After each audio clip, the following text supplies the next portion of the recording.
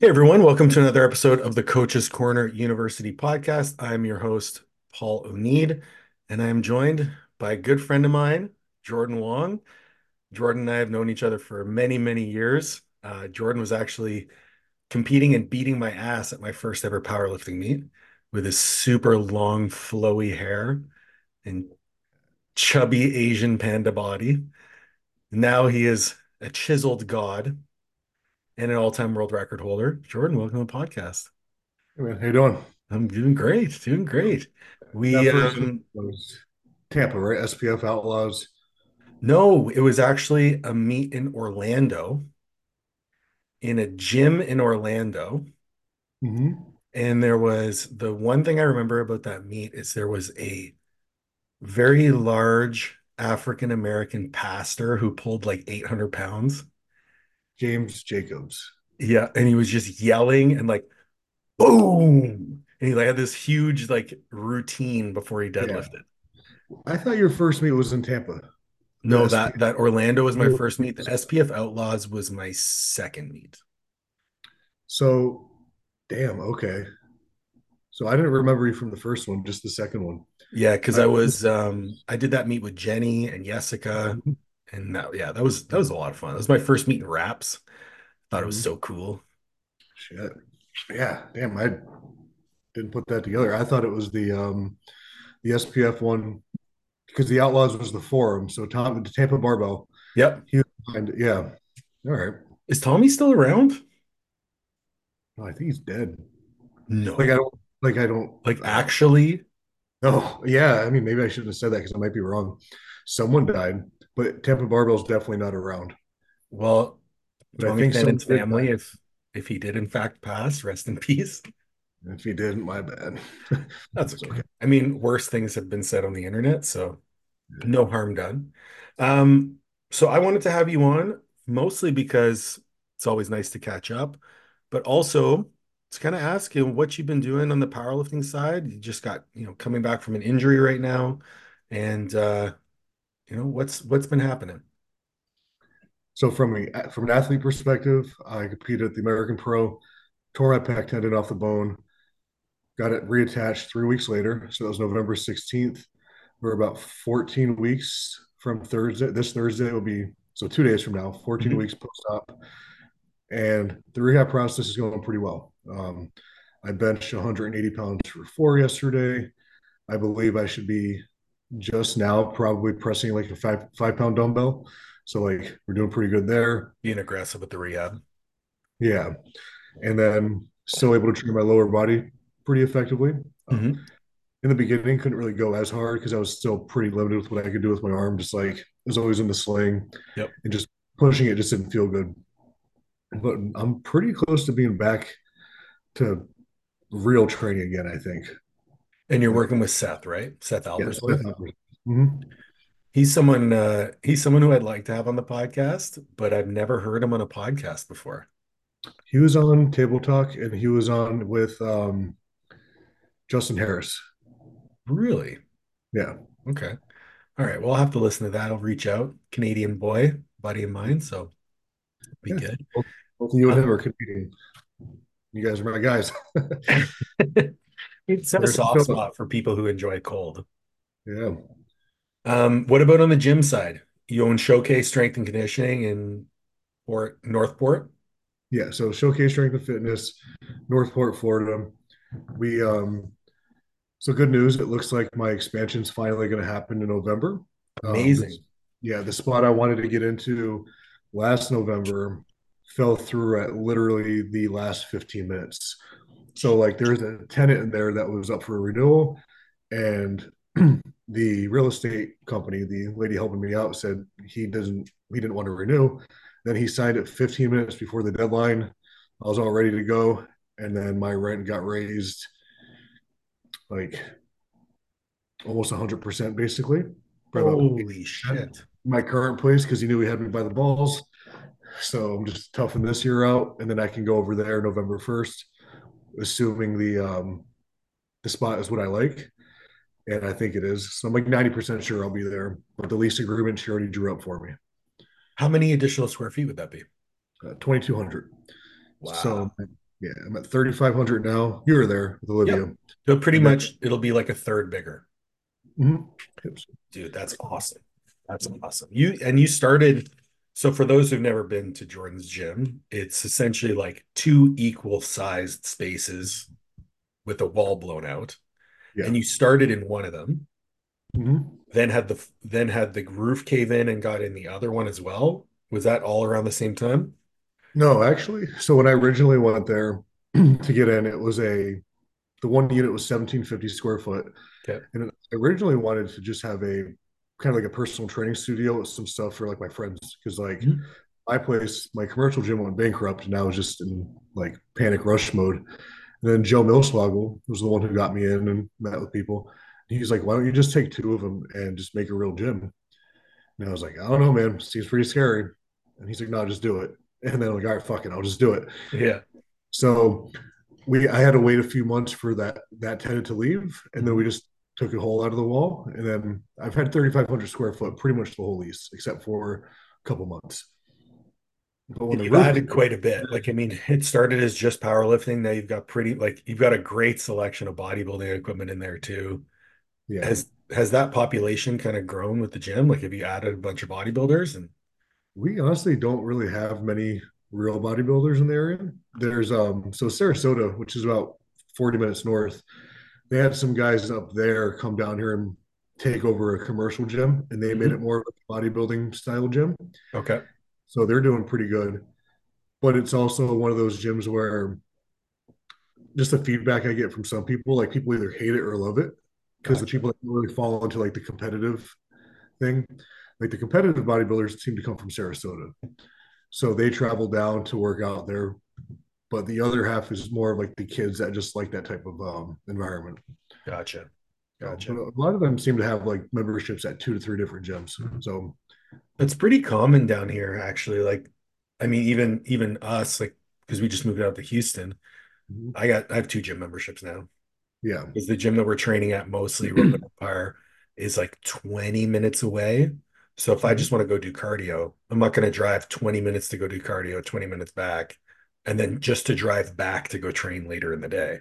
Yeah. So there's like a small mom and pop gym 10 minutes away. So we just go out there. Um, Competitively, once you're all rehabbed, what's happening? So I want to do my own meet in December, the King of the Platform. I want I'd see you to, there. yeah, I want to do that. One because it's right down the street, Yeah. and I like the idea of just doing a meet with like all my friends. So there's two sides of it. There's a side of me that's like I want it to be like a good big meet. I come back, hit some PRs or whatever. But there's also the side of me that knows that it might not be the meet because I am coming back from like my first surgery, major pec tear, juggling some business stuff, Hmm. expanding a gym the month before. So like who knows what kind of like space it's going to be in. I think I can do it, like the whole PR side, but I also can't predict how my pec is going to hold up in terms of like rushing the train. Like we're being pretty aggressive, but it's not being stupid aggressive. So I Right. don't want to put myself in that position. And I just like that pretty much everyone from my gym that competes is probably going to do that meet. Hmm. I've my last three or four meets, I've had groups of people from my gym just travel to come watch. So Awesome. like, I don't spend the money to come watch me. Like, just drive down the street. We'll just do it together. So Yeah. Dude, yeah. I love that. And I think, okay, so that topic brings us in. I wanted to do a little bit of a Q&A episode because when it comes to powerlifting, you and I have been through a lot of different like eras of powerlifting, right? We Mhm. were through it at the beginning when it was mostly multiply. And then we went through the heyday of like raw powerlifting at its finest, Dan Green, Jay Nira, Cade, Kevin Oak, like those guys. And then now into this new kind of like more so Instagram lifting Mhm. is the thing now. And I wanted to bring you in and offer a different perspective because I had Dave Osborne on. We did more like of a technical Q&A, but there's a few questions in here that I think are really interesting given where we are now culturally in the sport, if you want to use the word culture. Mhm. The first question we got was how to come back after a major injury. Because you've had two now, lower back and your pec. Mhm. Yeah, I've had knee surgeries and torn muscles and stuff like that. So, and I mean, I did have to take 2 years off, so that was a thing. But for Yeah. you, what's the process that you go through when you have that I'm fucked moment? So, like you said, I've had a couple of them, right? So, I guess if we go back to 2015 for the back injury, Hmm. that was my biggest unfucked moment. So, like, so the first time I broke the 220 squat record, I was like on that big high. I was like, shit, I'm awesome. I'm going to be so good.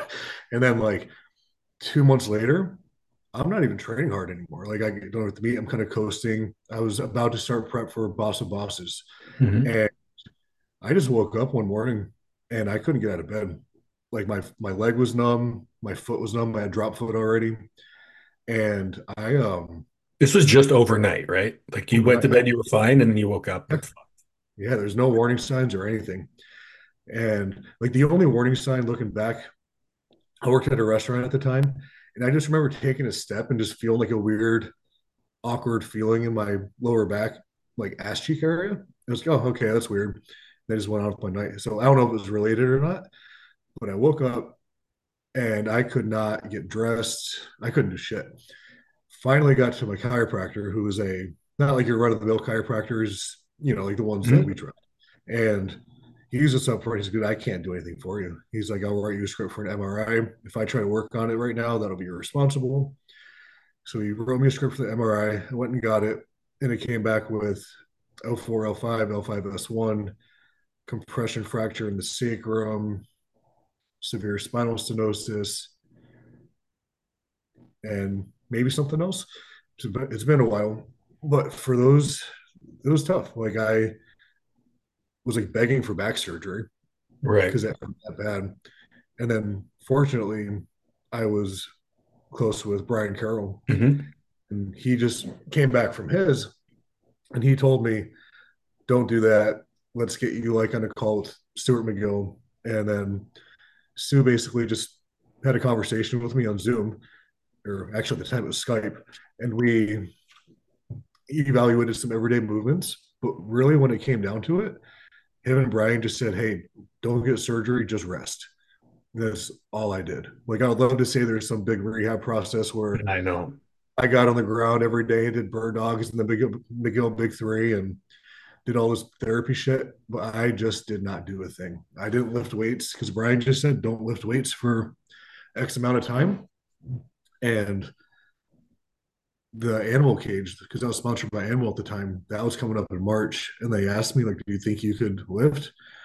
I was like, "Fuck, probably not." So like, I got under the bar with one plate, and this was like in January. So this was 5 months after the injury or so, probably four Hmm. months, and it didn't hurt. So the next week I went two plates, which was like two red, so like 275. Within 5 weeks, I was squatting 650 again without pain, and then I don't know how I was able to get my strength back that quick, but I did. And then ever since then, it was like I was healed. Like just the time off, I went to the cage, squatted 750, and I was only 35 pounds off my best. And Wow. then 4 or 5 months later, after working with Chad Wesley Smith, was the first ever actual powerlifting coach I had, Hmm. squatted 800 for the first time. So like, in not even a year, I went from like, shit, I'm done forever. I can't walk to big PR squat. So something I see really often in especially high performers Mm-hmm.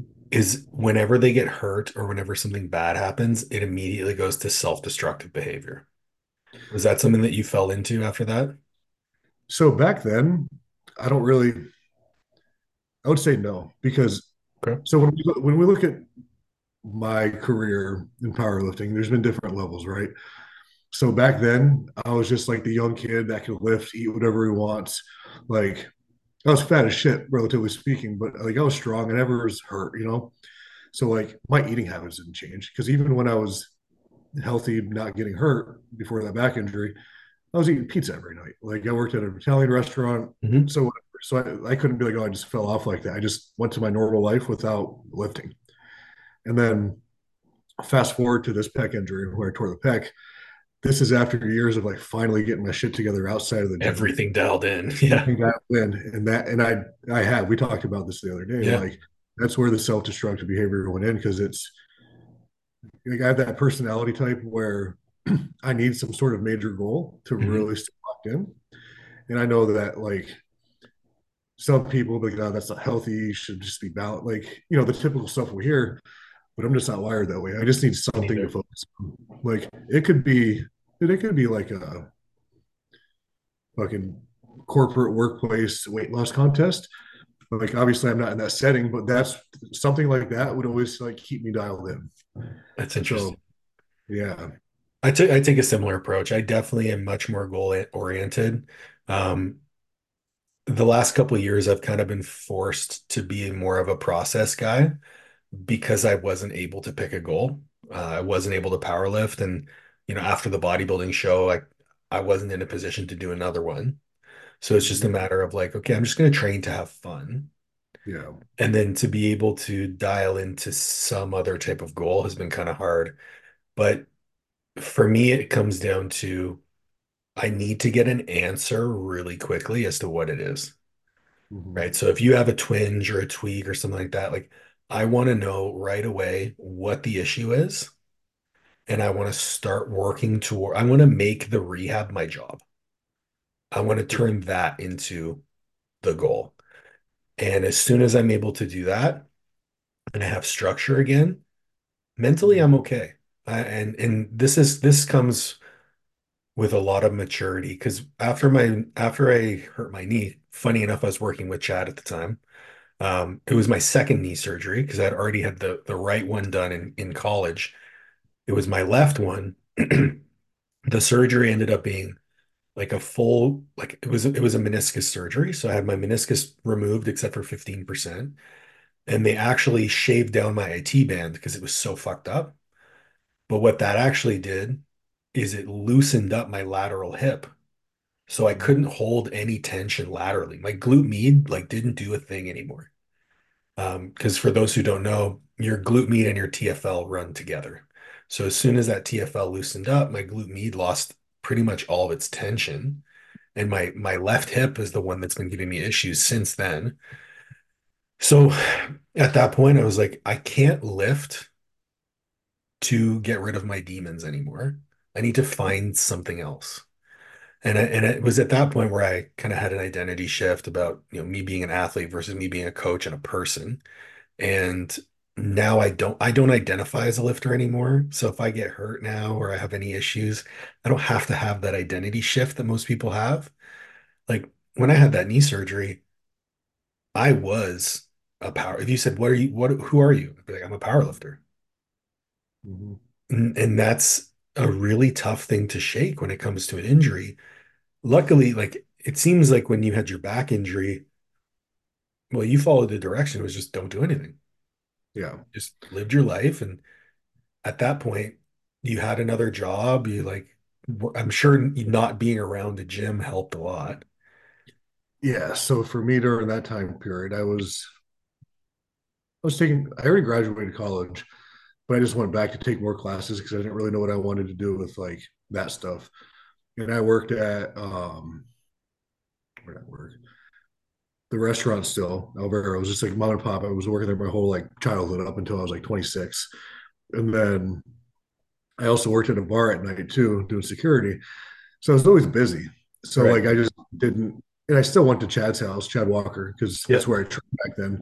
And I would just hang out there while they lifted during the day. But other than that, I wasn't around it all the time. I was just on Facebook and YouTube back then, just watching the powerlifting stuff. that was tough for me. Still coaching and not being able to train was really hard.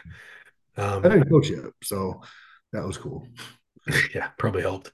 But yeah, the advice that I would give to the person asking this question is make the rehab your job. Treat it the same way you would treat coaching, or treat training, excuse me, and find purpose within the day-to-day tasks because you can get really, really refined in your approach when it comes to rehab. And it can take a lot of your time. So get right back on the horse. And then I would say get back to the exercise that hurt you in the first place as soon as possible. Yeah, and to expand on that, it's funny because when we talked about the self-destructive behavior and goals and things like that, like obviously my main goal should be coming back from the surgery. This is the Right. best. So like everything should be locked in. Like I should be treating this rehab like I'm getting ready for a meet. But I think for me, it was just it's not fun. And I'm not even saying get ready for a meet's fun. Like as you know, that shit can Yeah. suck pretty. I mean, just mentally and physically. But like for me, it's like since I'm not in the gym, I hate using the word grinding, but like when we're training regular, we push all the time. With this rehab, it's like it started off, okay, if we can go external with the 5 pound dumbbell, we're good to go. And then like eventually if Yeah. you bench a PC pipe, so you don't really break a sweat, you don't really find There's no challenge. suffering. Yes, but you feel accomplished. Like every second or third week, I find myself doing something and like, holy shit, like I could not even come close to doing that just 10 days ago. Right. That's like the joy I find in this, which is pretty cool. But That's yeah. interesting. Um, okay, let's stay on the mental bandwagon here. How do you rebuild mentally after a bad meet? Oh, I had to do this so many times in the last 5 years. So for me, it's almost like when I have a bad meet, there's two types of bad meets that I've experienced, right? So let's go to my most recent bad meet that wasn't the American Pro. That was like the Ghost meet Yeah. 2023, so last year. Yep. And that was just training just sucked. Like no matter what I did, it was shitty. So like training was off. That kind of domino affected into almost like self-destructive behaviors. Like everything's like shit or moving like shit. Everything feels like shit. Then my eating went to shit. My recovery went to shit. It was just everything. And so that was like a self-destructive last month or so, right? And then I was like, okay, I'm disgusted with myself, right? So we talked about it, and Yep. then I was like, all right, I'm gonna shift gears. I'm gonna do the American Pro. And then I had, I think probably the best like 4 month stretch I've ever had going into a meet. Like You were rolling. training, nutrition, like everything was dialed in. Like Yep. I couldn't look back at that meet and say I didn't do something well or whatever. Hmm. Shitty squat, then the pec tear. So that was more of like, okay, that's like the kick in the ass because it's like I did everything I could. Well, I'm never gonna say that. I didn't do everything I could. We never do that, but I did probably the best I've ever done into a meet, and that's what happened. Yep. We rewind 2 years to the other gross meet, same thing. Like I was training so well. I smoked 804 squat and training. Like I was positive I'd just squat the record, right? Right. And I didn't. And that whole day just felt off. Mm, yeah, it was just out. I couldn't even call it like a mental barrier. It wasn't like I don't have like performance anxiety or anything. Yeah. Like, I don't know if I just peaked wrong, whatever it was. Those are the meets that are worse for me, where it's like I did so much into it where I thought I was going to do well, and then I just didn't do well. So obviously something was missing. So it Those goes back to like reevaluation. those are the hardest ones for sure. When everything goes right until it doesn't, you're Yeah, like, okay, what happened here? Like, was there travel involved? Was my hydration off? Was something in my nutrition off? And sometimes you just have bad days. yeah, Right? And it just so happens that that bad day was on the day that mattered the most. And yeah. you kind of just have to, move on with it. I had Arnold 2016, smoked an 850 reverse band in training. I pulled over 700 in training, benched over 200 kilos in training, and I showed up in the meet, went 5 for 9. Yeah. And, at that point, I had uh, taken more extracurriculars than I've ever taken before in my life, and I gave it everything I had, Mhm. and I went 5 for 9. And I remember Brian, as soon as I walked off the platform, he looked at me, he kind of grabbed me by the shoulder. He's like, "It's not so fun anymore, is it?" And it sounds like he was fucking with me, but that was exactly what I needed to hear at that Mhm. time because he knew that I was trying to take shortcuts. Yeah. And it was exactly what I needed to hear. And then, had a few injuries, took was still competing, but not competing at a high level. I tore my quad and like had a few other things. Then roll around to Shell Shock in 21. Yeah, Shell Shock 21. Um, Smoked 826 in training, which was Jeremy Hamilton's record. Was ready to do that. Everything went perfect. Peak went perfect. Uh, Water cut was super easy. I recomped. I was well, like I looked great, felt great, showed up at the meet, tore my hamstring. I remember that. And I was like, what the fuck? And it was exactly the same situation. Um, Unfortunately, after that hamstring, I knew I did the post meet, the post mortem, right? It's like what went wrong, and ultimately for me, it was I couldn't train the way I needed to train to actually display the strength that I had because of the hip and knee issues that I was going through, which is what led me to take 2 years off. And that was probably the best decision I could have made for my own mental health because I was just beating my head into a wall, talking about probably 26 weeks in a row of taking one single a week on the squat. Yeah. Like that's the most volume I could tolerate. And you're not going to be able to build a base of resilience in your tissues just doing that little volume. Not to mention, you're probably not going to get as strong as you could. But for me, the post meet after a bad one, I try to get back on the horse and get back to training and try to, do the diagnostics, figure out what worked and what didn't.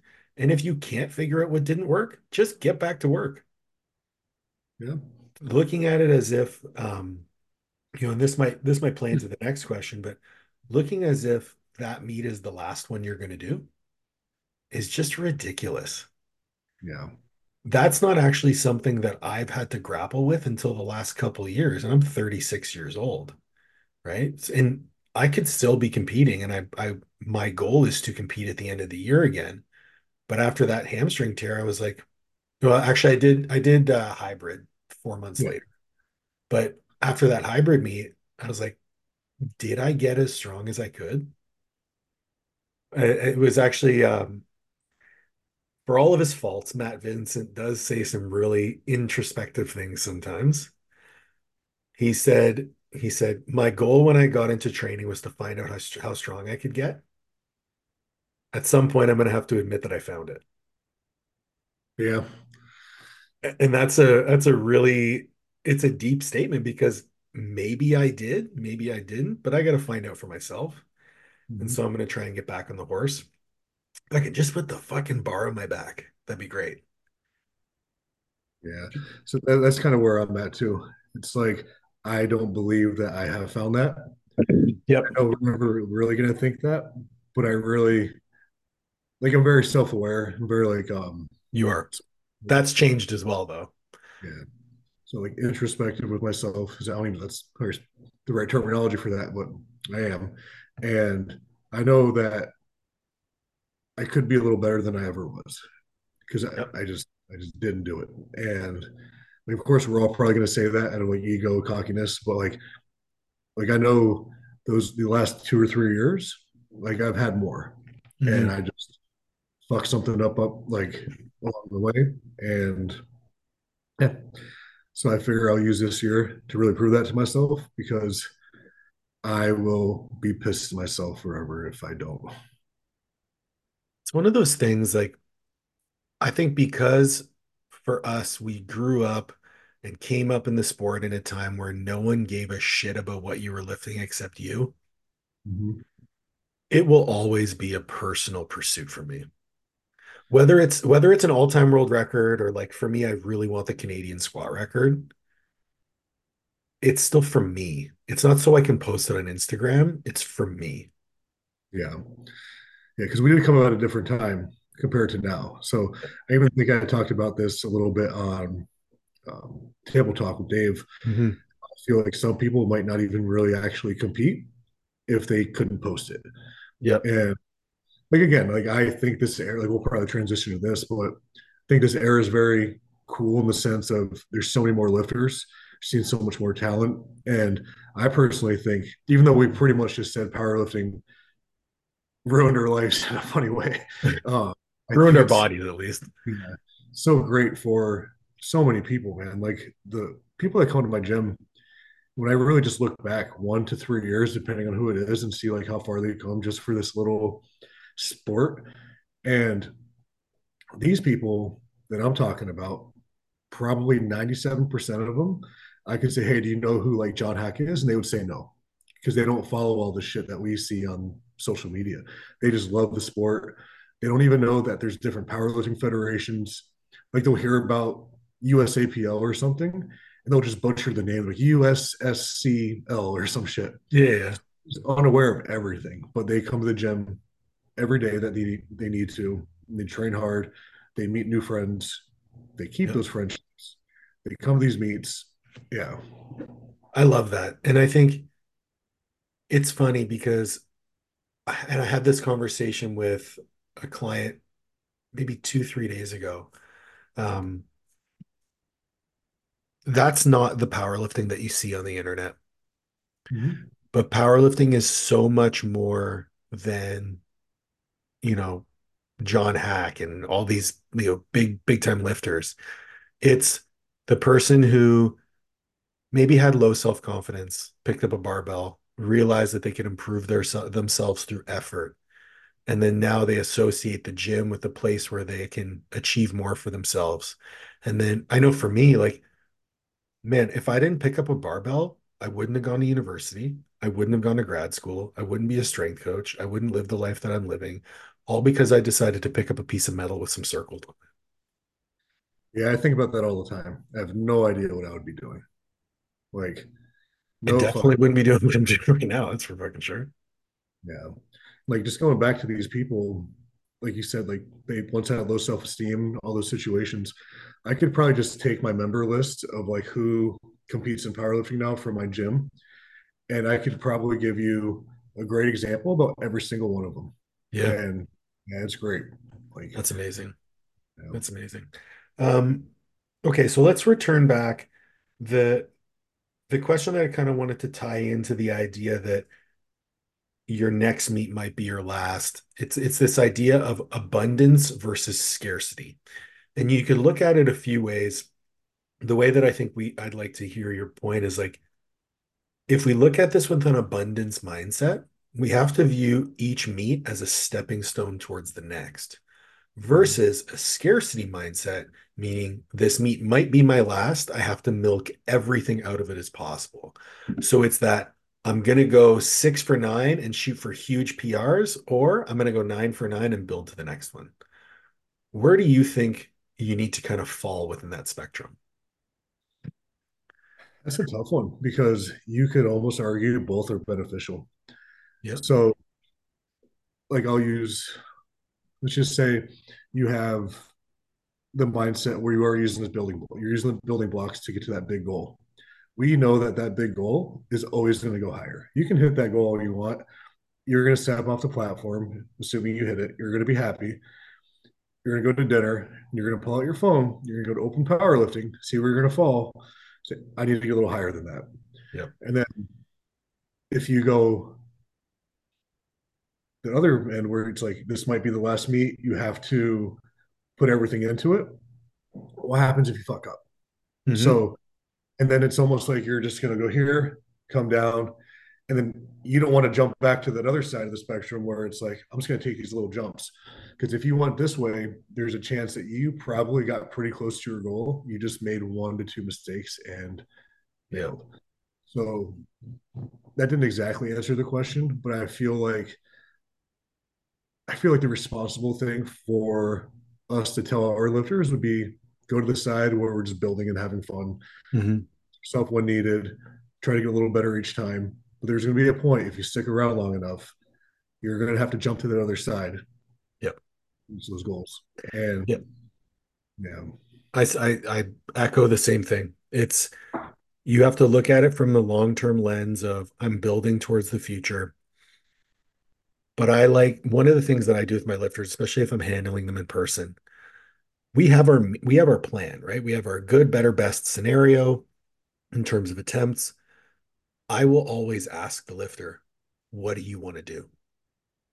yeah, Because ultimately, I want them to have the autonomy to take a shot when they want to take a shot. or to play it conservative when they're not feeling confident. And I think that level of accountability on the lifter always leads to the best results in my experience.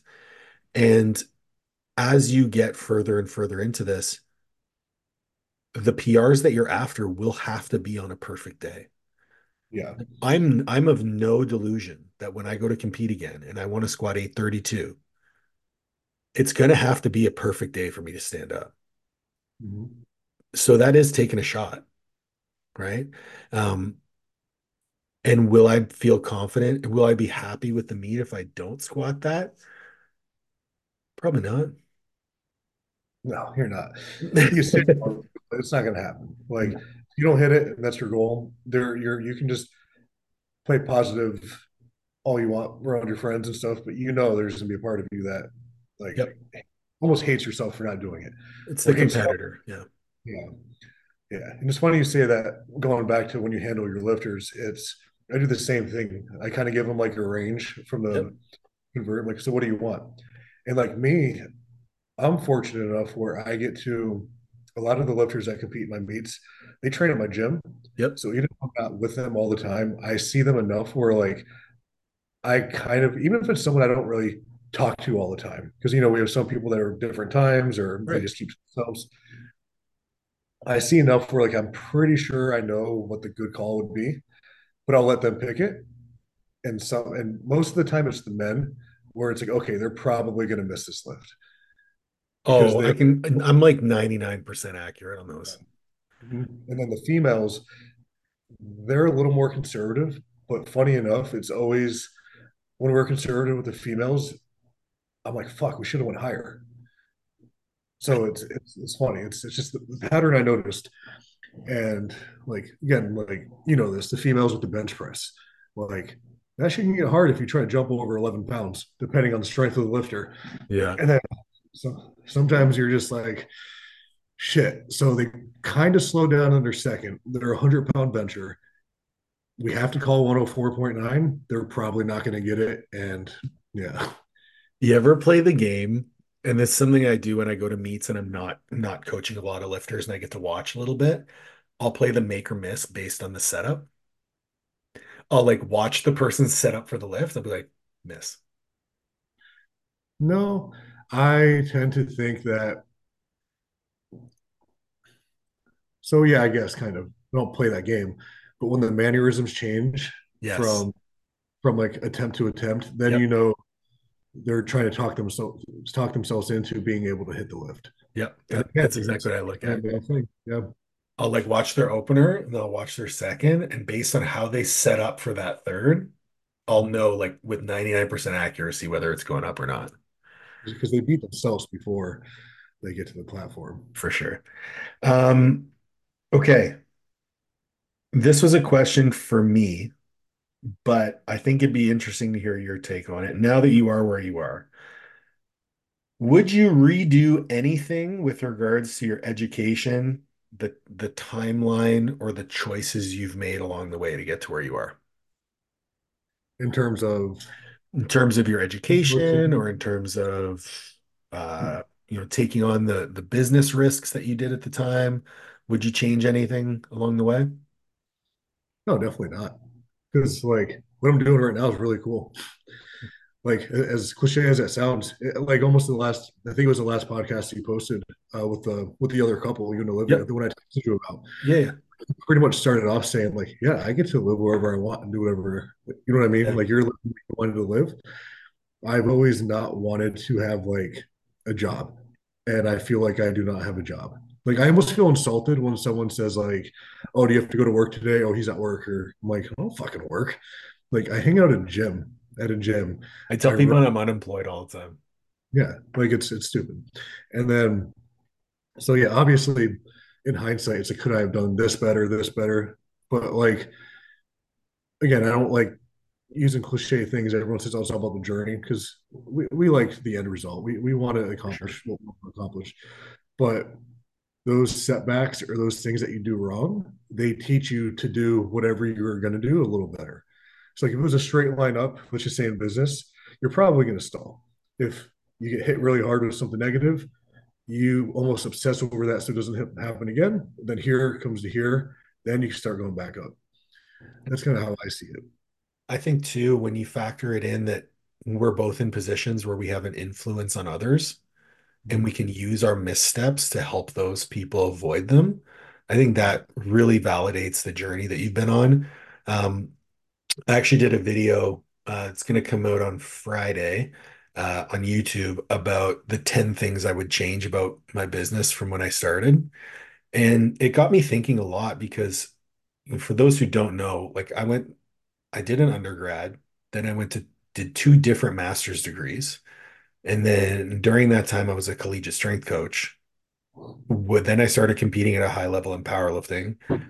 Then I transitioned out of coaching for a while. So like I've been in a weird, like, kind of a workaround scenario of different careers and different career paths. But if I could change it at all in that regard of like going to school and doing, man, I think about the opportunities that I had just by going doing my master's and being a college strength coach. Like I've coached four Super Bowl winners. I've coached guys who played in Major League Baseball. I've coached guys who played, in the CFL. I've coached guys who played Major League Lacrosse and won championships. I've been invited to weddings of athletes that I've coached. Um, I've gotten to train at some of the most amazing facilities all across North America. Uh, I have phone numbers of guys that I used to read in magazines. I've had, and I even mentioned like I've had people that used to mentor me reach out for help. And I wouldn't be in that position if I didn't go through the education and the experience that I did. Are there some things that I wish I did differently on the business side of things? Fuck, absolutely. I made a lot of mistakes. I spent a lot of stupid money on some stupid shit. But overall, like I think about even just the sheer volume of lifting that I've seen in my life, right? You think about 500 student athletes for 5 years, 3 times a week, squatting, benching, and deadlifting, the coach's eye that you develop, the different Yeah. strategies that you learn, um, having learned from probably close to 50 coaches in person as to how they do things. Right. So I started off I might have started off behind the eight ball in terms of making my business a business, but the toolbox that I had when I actually pulled the trigger on it, oh man, I wouldn't trade that for the world. Yeah, that makes sense because it's not like you became a coach and had to really learn on the job. I mean, we still always do that, Yeah, of but you have course. such good background experience before going into it. And then really it's almost like when you started the business, you just had to improve the business and I'm assuming service delivery and things like that. Yeah, it was just a matter of like finding the systems that worked, and necessity is the mother of invention because when I started my business, I was working full time. So I couldn't do anything that took a lot of time. I had to, service at a high level, but in the shortest amount of time possible. So it got me to a position where I had to figure out how to do it because also my business scaled really quickly, especially during COVID, because I started coaching more. I could always coach nutrition, but I never really did it. Then I started putting out more information on nutrition. People started reaching out to me for nutrition. I also did a lot of continuing education and things like that. So that nutrition side of the business really scaled for me. And by the time I quit my full-time job, I had 60 clients. Yeah. And now I'm very fortunate to be in a position where I've been able to downgrade and now I only coach 36 because I've launched a mentorship. Actually, I think I have 39 now. I'm trying to keep it under 40. But for me, like it's just been a matter of remembering that, yeah, I've made a lot of mistakes, but those mistakes are now carried over to the lessons that I can teach the people that I work with, whether on the athlete side or on the business side. And to me, that's really fulfilling because I see the successes every day. Yeah. It's really fucking cool. Um, what is your favorite type of client to work with? I don't have one. Like, of course, yeah, of course, it's going to be like, oh, I like the one that does everything like that you say I and all don't. that. Because, like, it makes it cool because it's almost like, well, shit, what information I'm giving is working. because it's being done. Like for example, like I'll always brag about this guy. He was one of my first real success stories. His name's Adam Franston. He came to my house because I used to train people at my house, Yep. uh, whatever. The week before my gym opened, he was 300 pounds, out of shape, smoker, all that shit. And then he just stuck with it, was consistent with everything to this day. And he's been as low as 224. He's like 245 with the abs now. Holy He's shit. about to total probably, if all goes to plan, in 2 months, 1,600 at the ghost meet. Like, didn't do, yeah. So, like, but he's like that type where he does what it takes to meet his Yes. goals. Like, he travels for work all the time. Hmm. He eats the same thing pretty much every day. He's in his car eating with his cooler. Like everything's there. Like if he has to go out to eat for breakfast on one of his business trips, he'll text me about how he had to pay $40 for an omelet because he had to do the egg white substitutes and all I do that. that all the time. Yeah. Yeah. So like just having someone like him is like, look, if you do the work, you're gonna see pretty damn good results. But then it's cool to have the person that like struggled with everything and then they just fix something here, fix something there, and then they start to see results. So long-winded answer, no favorite client, but it's like what you'd probably model your best one and your worst one are both like awesome to work with. Yeah, exactly. I would having a client like, I mean, like Joe, right? Joe Milslagle like runs a very successful real estate business. Dude checks every box every day, makes no excuse, and just genuinely just makes it happen. He's great to work with because it's like a science experiment. Yeah. Whereas I have other clients who have these like massive mental barriers and a big, a like a huge point of victory for me is, breaking down that wall and reshaping that thought process to a point where they can get out of their own way and then they start seeing some progress and that snowballs. So like on one end, it's like, here's a science experiment. On the other end, here's this like massive journey of self-discovery. The payoff on both sides is really cool. And that's why whenever coaches come to me and they're like, I want to work with athletes, I'm like, yeah, you probably don't. No, If because you don't get yeah, the same payoff. Imagine the payoff. Uh, Dude takes his 40 from a 4.5 to a 4.4. That's pretty cool. yeah, Or mom learns how to eat well in a sustainable fashion and teaches her kids to do the same. yeah. Trickle down effect. Yeah. Yeah, yeah. We see a lot of that because my gym really has. I would say if I broke down the membership, probably 65% female, and Oh, the wow. majority are not like 20-year-old chicks that just work out. They're all like, not all, but a lot of them are like the mom type, have careers, bring their kids in the gym. They watch that, like little things like that. So it's pretty cool. Yeah. That's huge, man. I love that. You had a couple questions in your box too. What was one of the ones you thought was good?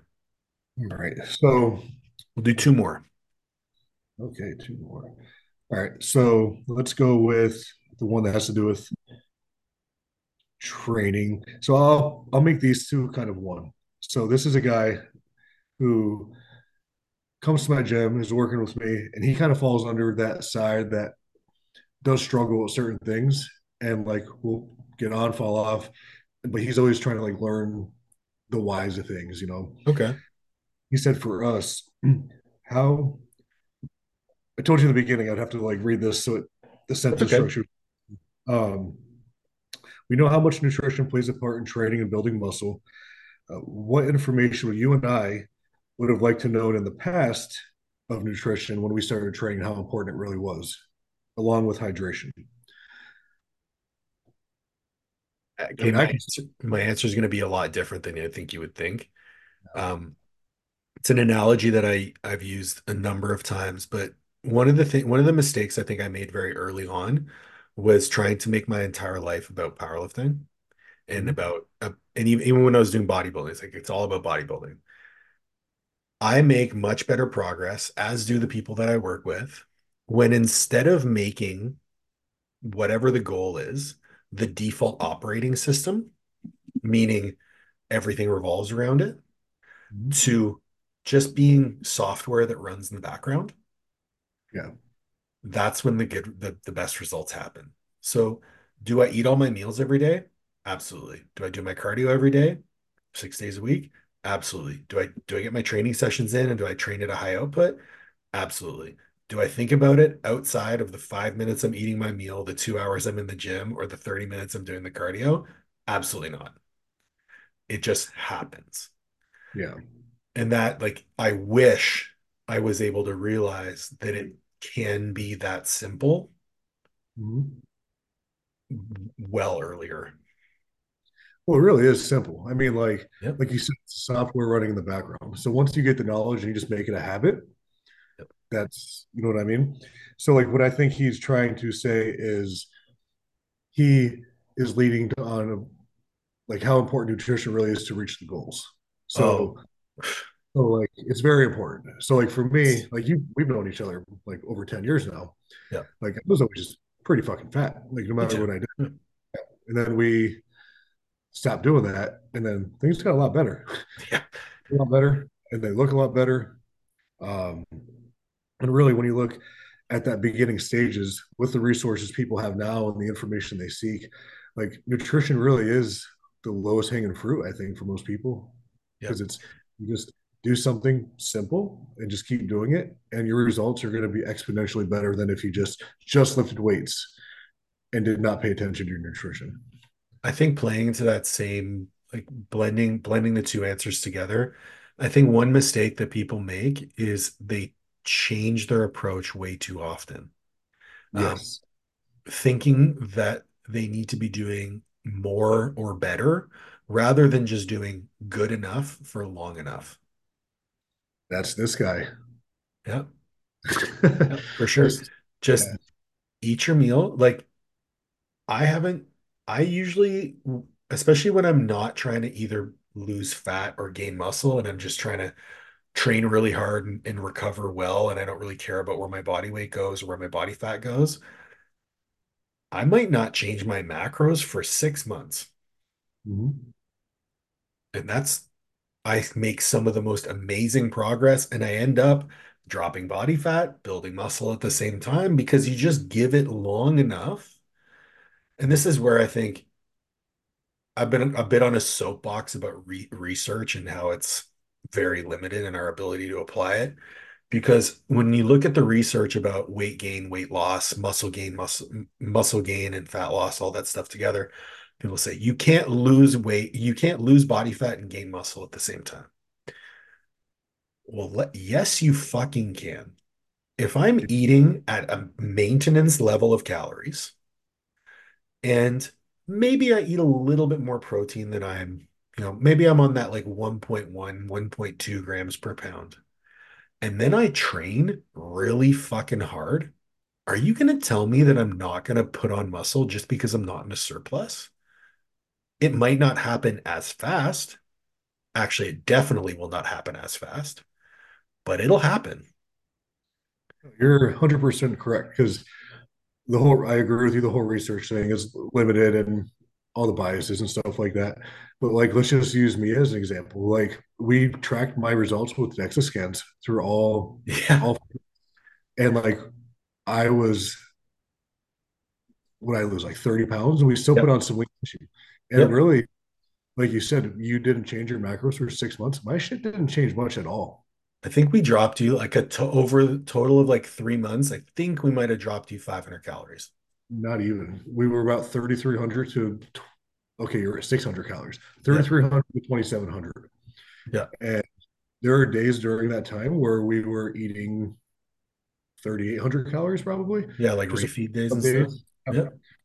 Yeah. So like, I think the problem, not the problem, but the thing people have to recognize during this conversation we're having is they actually have to stick to that plan Yeah. every day for it to work. Like you can't take 4 out of 7 days at your prescribed calories and then kind of fuck off here and there and Yeah. expect the same results because it all adds up. Yeah. Yeah.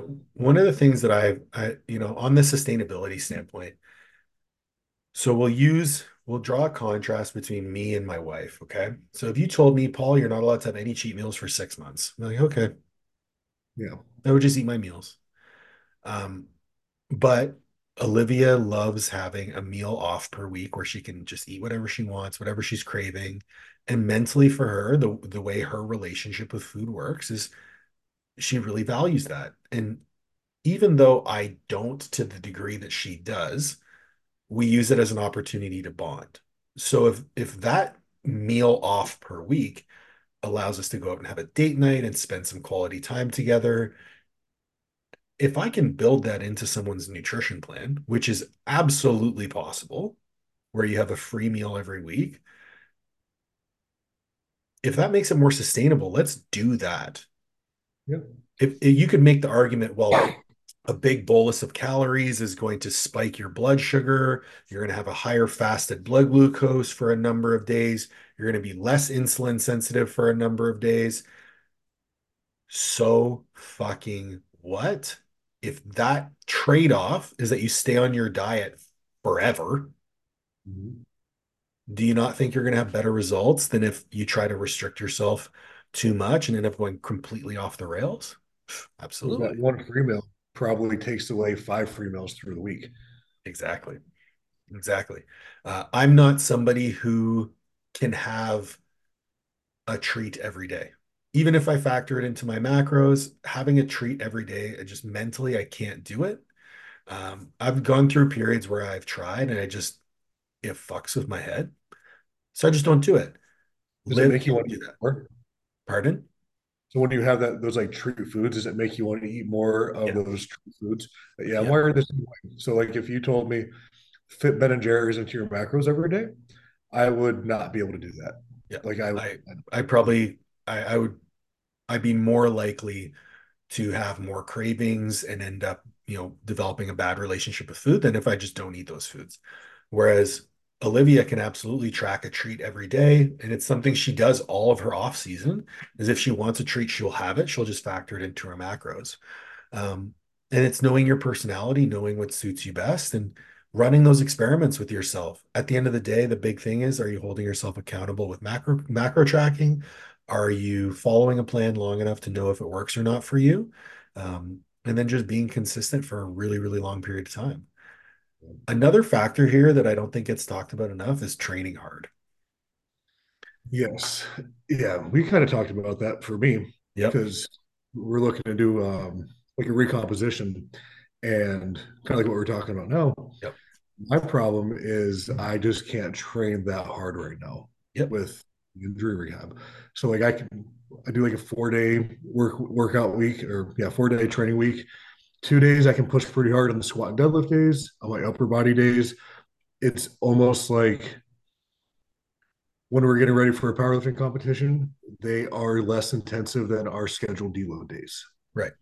Typically, I mean, maybe not to the extent because I can still push in some of the accessory work, but in terms of workload, it just can't be that much yet. Yep. So you have to adjust the nutritional approach. Whereas, like for myself, like I can push my training as hard as I fucking want. Mhm. And I just monitor my body weight. And if I need more food, I eat more food. And if I need less food, I eat less food. And I just kind of hover at the same body weight for extended periods of time.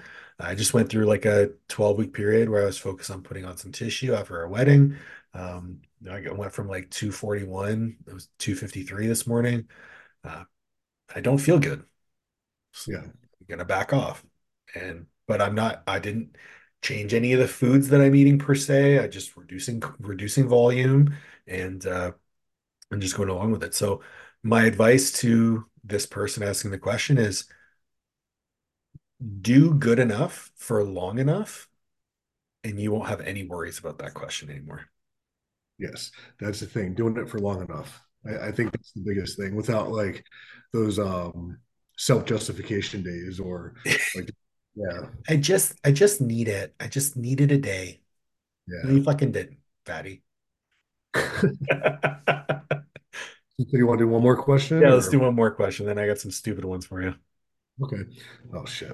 All right. So with the which one would you rather want to address? So I have one top three lessons from opening the gym, which I think we could both kind of relate because you opened up a business, Yep. started it, or something about work life balance. Let's do work-life balance, but I'm going to pause for 1 second because I have to pee really bad. I feel like a new man. All right, work-life balance. I put out a video about work-life balance recently because it's been kind of something I've been thinking a lot about. And I had a really good conversation with Chad Ikes actually. And I think it's important to define what we're talking about when we say work-life balance. Because if we're talking about an actual balance, okay, you can have one side higher than the other, but you're still balanced, right? It's when the one side touches the ground and falls off the table, that's when you're really in a bind. I've heard him talk about that. Yeah. Yeah. So there's that aspect. I also don't believe that you can achieve greatness with being balanced. I don't think you can be the best possible version of yourself while being balanced. Because to be the best version of yourself as a whole person, you need to pour into every aspect at one point in time. And while you're pouring into the one aspect, something else has to pull back. You can't go all in on something and then all in on something else and all in something else at the same time. That's two factors. The last factor is what's balanced for me and what's balanced for you is completely different. Easy example, you're a father. Mm-hmm. If anything pulled you away from being the best father you could, you would immediately pull back from whatever that was. Yeah. Because being a dad is your priority. And it's the word priority that makes all of this pulls everything in because if you prioritize something, you need to deprioritize something else.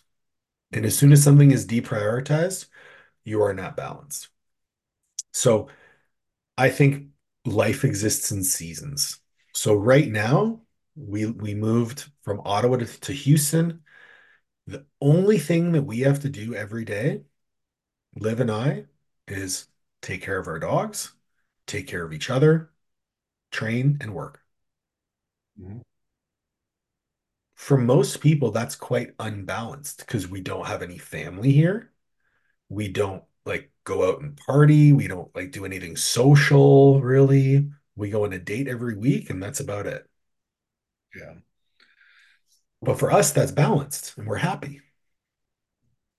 But when we go Yeah. back to Ottawa, you bet your ass I'm going to be spending every weekend with my niece and nephew. I'm going to be having lunch with my dad. I'm going to be going out, like going to my mom's place anytime I can because I need to reinvest in those areas of myself that I've pulled back from and deprioritized since we've been here. Mm-hmm. So, my idea of work-life balance, number one, like we said before, I don't really feel like I work. Yeah. Like I do a lot of stuff, but it's not work per se. So I don't really feel like I'm unbalanced in that regard. I think some people would disagree. Uh, I think I think I disagree with that sometimes, but I think work-life balance is a meme. I think being balanced, I said it the other day, being balanced is a psyop. I think people who preach about balance are very happy being mediocre. And I think people who chase balance end up being unhappy because they're searching for something that they can't have while also being the best versions of themselves. Yeah. Sums up really good, man. So, like, I agree with everything you said. And just going back to the people that preach about balance. So, here's the thing. If someone tells me, like, oh, you need to be more balanced, I think you should do this, I think you should do that.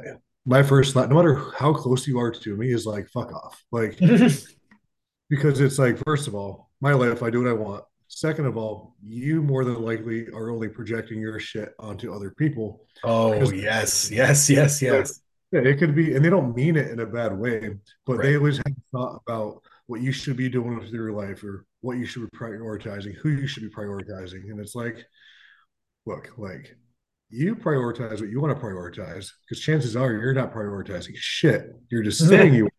So you're just using this fuck, like you said, the buzzword. towards other people that are trying to accomplish things because you are not doing it. That's that's what gets me going. As you can tell by the tone of my voice increasing as I fucking ramble about this. But No, like for I me, love it. It's so true. Yeah. like you mentioned, like I have a daughter, I do. So like I live my life out of like a planner, right? So Yep. I am I am divorced, so I don't have full custody of her. So that honestly, like that does help in terms of where I can shift certain days, Hmm. like business wise, work wise, whatever. Like we don't work, but the gym, my training, even. So it's almost like when I have my daughter, I know when I'm going to have her, and I work around that. So Yep. that's like priority planning time. So this night, this day, we're going to go do this. We're going here. If I know I'm going to have to go get her at 4 o'clock and do some stuff with her till 8 p.m., I'll make sure I do everything before 4 o'clock. Or if I still have a little bit left, I know that there's going to be a time at the house where I can just hop on the computer for 30 minutes and get it done while she eats dinner or watches TV. Or like just so what I'm getting at is you have to not have to, but you or I'm able to just plan things, whether it's her, whether it's my lifting, whether it's the meets I hold, other people's training sessions, communication with people, and then plan around that day or plan around those events for that day. So every day is a little different. So I guess that's how I balance things. But I also feel like you said, you can't really just be everyone's definition of balance because you will not be good at anything. Yep. Even the And main part. there are times too, like I know when you're prepping for a meet, your training will take priority over other things. Yeah. But you being a father will still be number one, right? You still need to be a good father. You still need to be a good partner, right? You still need to be a good business owner. And there are time periods when that must shuffle. Like I even look at, my immediate future. Liv just started prep. She's like 15 weeks out. I know that in about 5 weeks, my being a good partner must climb the priority ladder for me because she needs my help. Yeah. So what am I doing in other areas of my life to accommodate for that increase in priority? I don't really know yet because as it stands right now, I don't really have to shuffle anything around to make that happen. But there will be a shift in priorities, which means something will deprioritize. And I'm totally okay with that. I also am in a period right now where business is taking up a large portion of my mental bandwidth. Mhm. And I haven't really had to deprioritize anything because we moved across the country and took shit off of our plate. Yeah. I Funny don't how have to that worry works. about taking care of our house anymore. I don't have to worry about, our furnace or our roof or whatever. We have a landlord. Mhm. Just call her, So that's that sort of stuff is like, I think people, I think you nailed it when you said the people who preach about balance are just projecting their shit onto you. Yeah. And chances are they probably mean well, or they have a very biased opinion on what you should be putting your attention on. But like when it comes down to it, it's your life. I mean, like, so the selfish thing for me, right, is my training. Like I really don't think the gym and the coaching is that selfish. It's just what I do. Yeah. Everyone does something, that's what I do.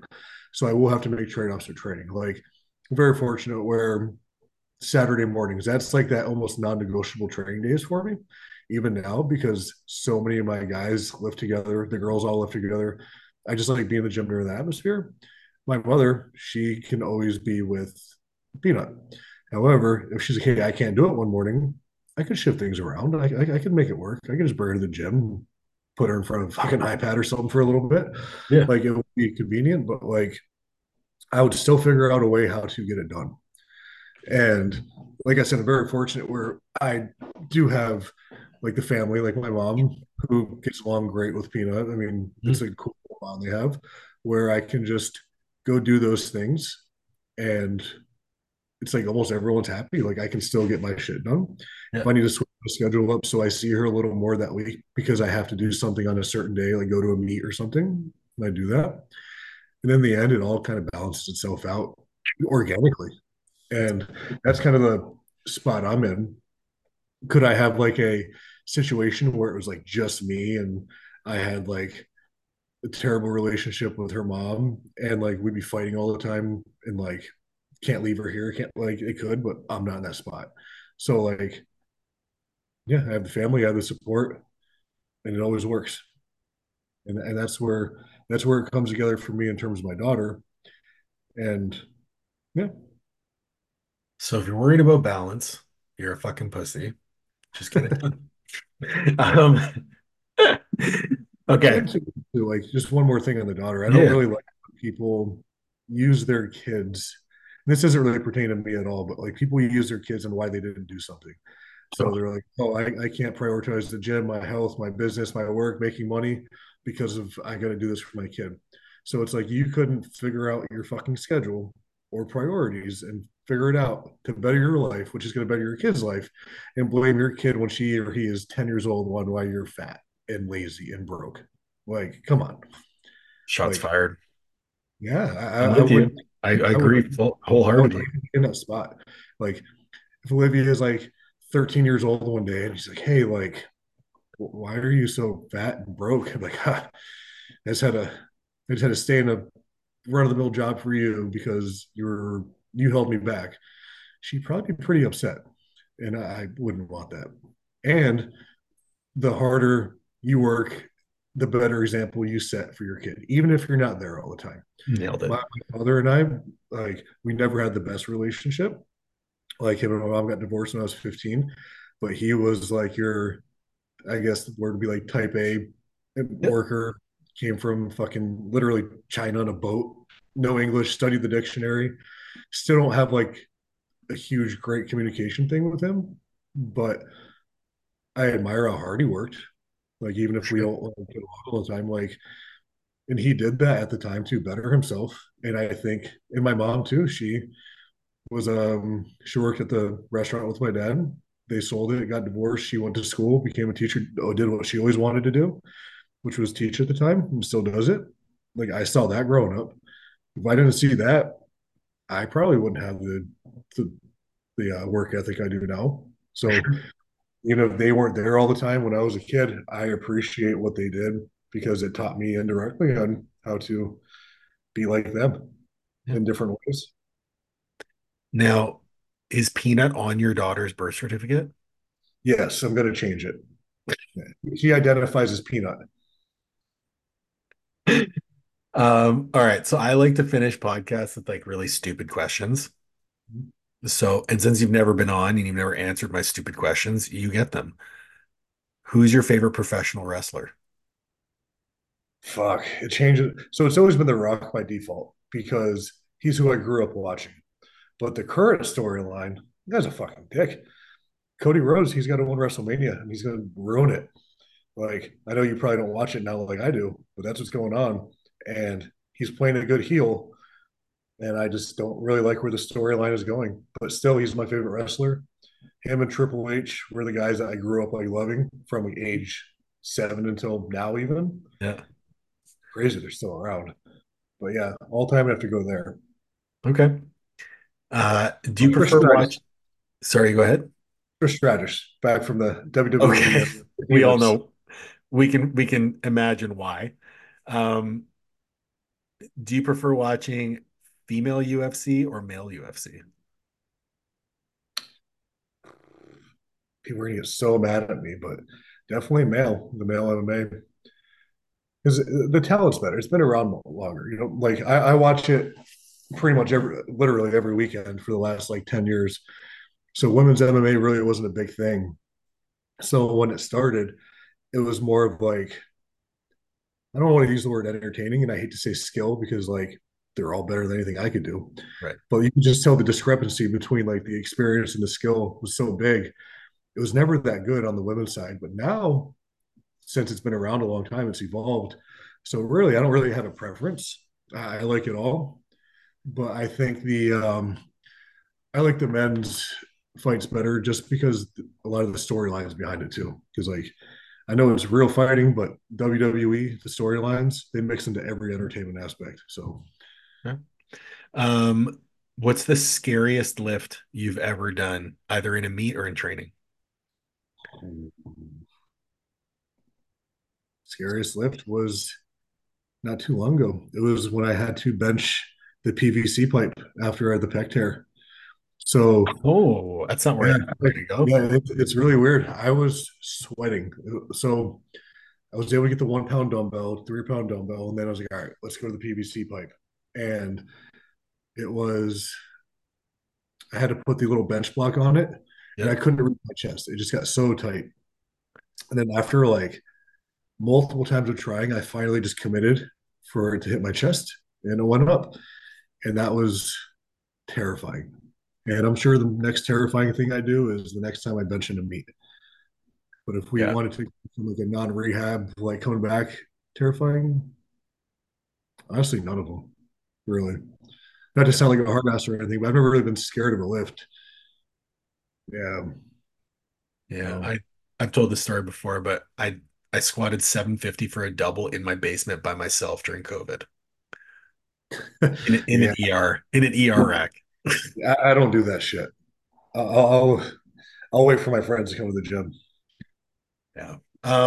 Dude, I really appreciate your time and for doing this to me. It was nice to catch up, pick your brain on some things. I think it's actually the longest podcast I've ever recorded with anyone on CCU. So, I mean, Oh, we had a lot to talk about.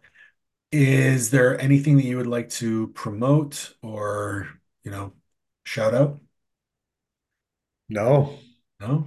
All I'm right. just kidding. Well, I'll Yeah, have some so links to where people can find you in the gym in the show notes. And no, I got something yeah. just in case. Yeah, so I own a gym, Showcase Strength and Fitness. It's in Northport. If you're ever in Florida and you want to come visit, or if you live here coincidentally and you don't know it exists, come to the gym. Um, Things I really like to promote are the meets I hold. It's kind of like the favorite thing I do all the time. March 16th, we're putting on a first responders veterans type meet. It's for charity. Unfortunately, we didn't get the most like the biggest turnout lifter wise, but it looks like we're training to raise about four $3,500 to $4,000 for a local firefighter's family. He has Awesome. like cancer, pretty bad story. I kind of got the full details yesterday. And then in June, Showcase Super Classic 4 went ahead and made it a weight class battle meet. So the weight classes all get payouts rather than just the best three lifters overall. That way, like in this local meet setting, your like intermediate lifters and novice lifters still have a chance to win at least $100. And Nice. then, damn, a whole lot of meets. August first weekend, I'm doing a all youth meet, so it'll be probably up to 20 years old, so like Okay. teenagers and over. And the day after that, the masters meet, so 40 plus, you'll be there soon. And then the December meet is the one I hope to see you at, King and Yeah. Queen of the Platform, which is kind of my goal to make it the big meet to attract at least a flight of top end lifters to share the platform with the typical local meet crowd. So I'll be with the typical local meet crowd, and then you No, guys. no, I'm pretty sure you'll be in flight C. Yeah. Dude, thank you so But much for joining. I yeah. appreciate it. Thanks, man. See ya. Talk to you soon.